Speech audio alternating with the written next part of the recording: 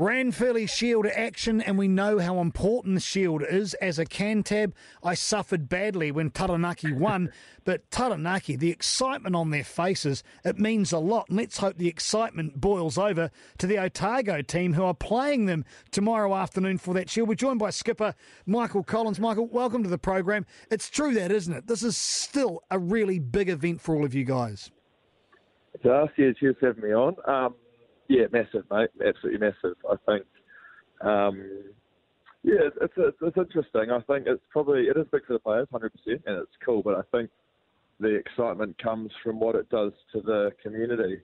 I saw like Taranaki had a wee parade and stuff through it, and you just don't get that in sport really anymore.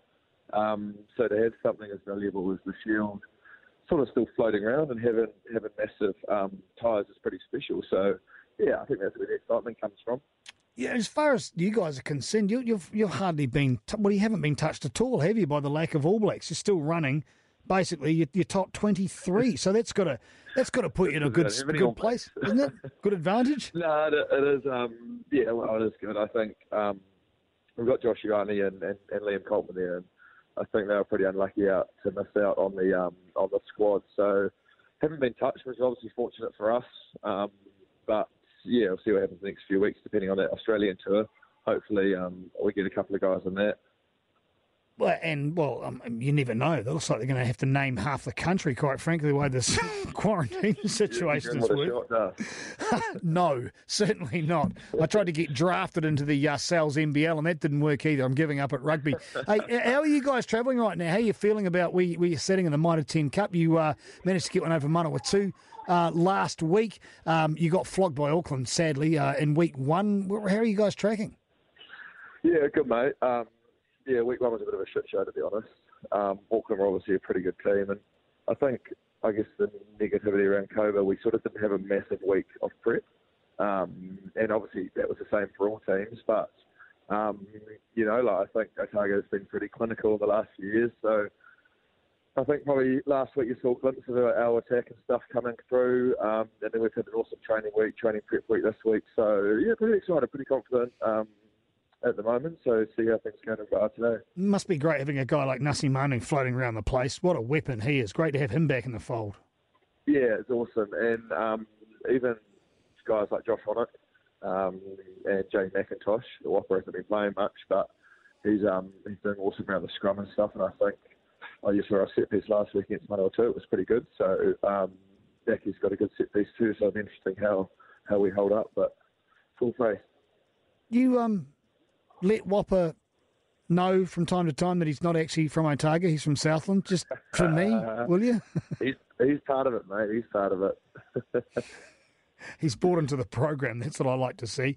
Looking at combinations on your side, the 9-10, the Hamilton Ioane, that's a pretty heady combination, isn't it? Yeah, it is. It is. Kane's underrated, I reckon, mate. Kane's awesome. He's the glue to that sort of team around there. I think when you're sitting behind a guy like Aaron Smith and that sort of stuff, like I guess people probably expect you to be the same when you get the chance and stuff. But Kane's got his own strengths and he brings them massively to our table. So yeah, he's an integral part of our team. And then Josh is Josh. He's a special player and he's going to obviously be he's stuck behind a pretty good couple of teams at the moment, but you saw what he did when he got that chance with Tonga, I think it was. So he's going to be an awesome talent and he's a great guy to have around. Now, I don't want you ripping on your team because you're the captain, Michael Collins, but if there's a weakness in your Otago side, what's the area maybe you have to focus on more than others? If there's a weakness for this game, I think the weather could play a part. It's meant to be pretty rough. It's been rough the last couple of days up there, and it's sort of Inglewood. I guess with all Taranaki bad luck the last couple of years with the Yarra Stadium or whatnot, they've lost the field, so they're sort of playing on a glorified club field, if you like, which is awesome for the spectacle, I reckon. But it obviously isn't the same handling of the rain and all that sort of jazz that's happened. So if we sort of lose that, it could be our strength that those sort of the back three we've got at the moment are unreal carriers and stuff. So maybe if we can't get the ball to those guys, it could be trouble, but time will tell. Is it worth? Sorry, is it worth focusing too much on what Taranaki bring? You would have looked at them play against Canterbury last week, and defensively they were massive, weren't they? That second half, as I said, I'm a Cantab. It was killing me watch it, but you couldn't help but be impressed by the way they made their tackles. Yeah.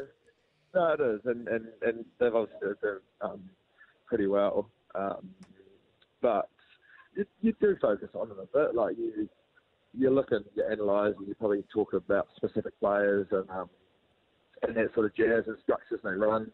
But then, like, if you look at how we do it, we did stuff against one or two that we're not going to do against Taranaki. So if you get too invested in that stuff, then all of a sudden you're planning and preparing something that doesn't happen. So you do your due diligence, and then leave the rest of sort of decision making out there. And the big message from Tom Donnelly ahead of tomorrow's game, what is it?